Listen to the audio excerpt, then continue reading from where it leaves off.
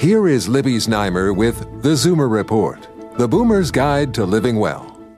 Here's an interesting tidbit for those of us who are pondering the possibility of living to 100.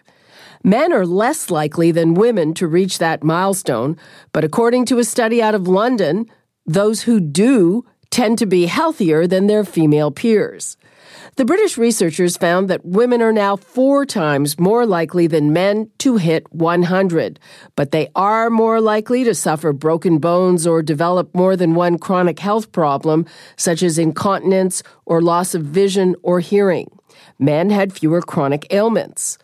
All of the centenarians were more likely to have chronic non-fatal issues such as arthritis rather than more serious diseases like cancer or diabetes.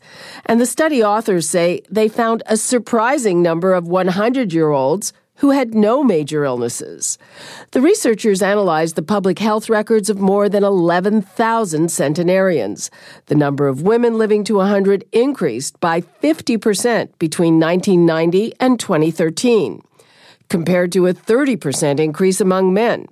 More research is needed to understand why some people reach a very old age without serious health problems, and some people don't.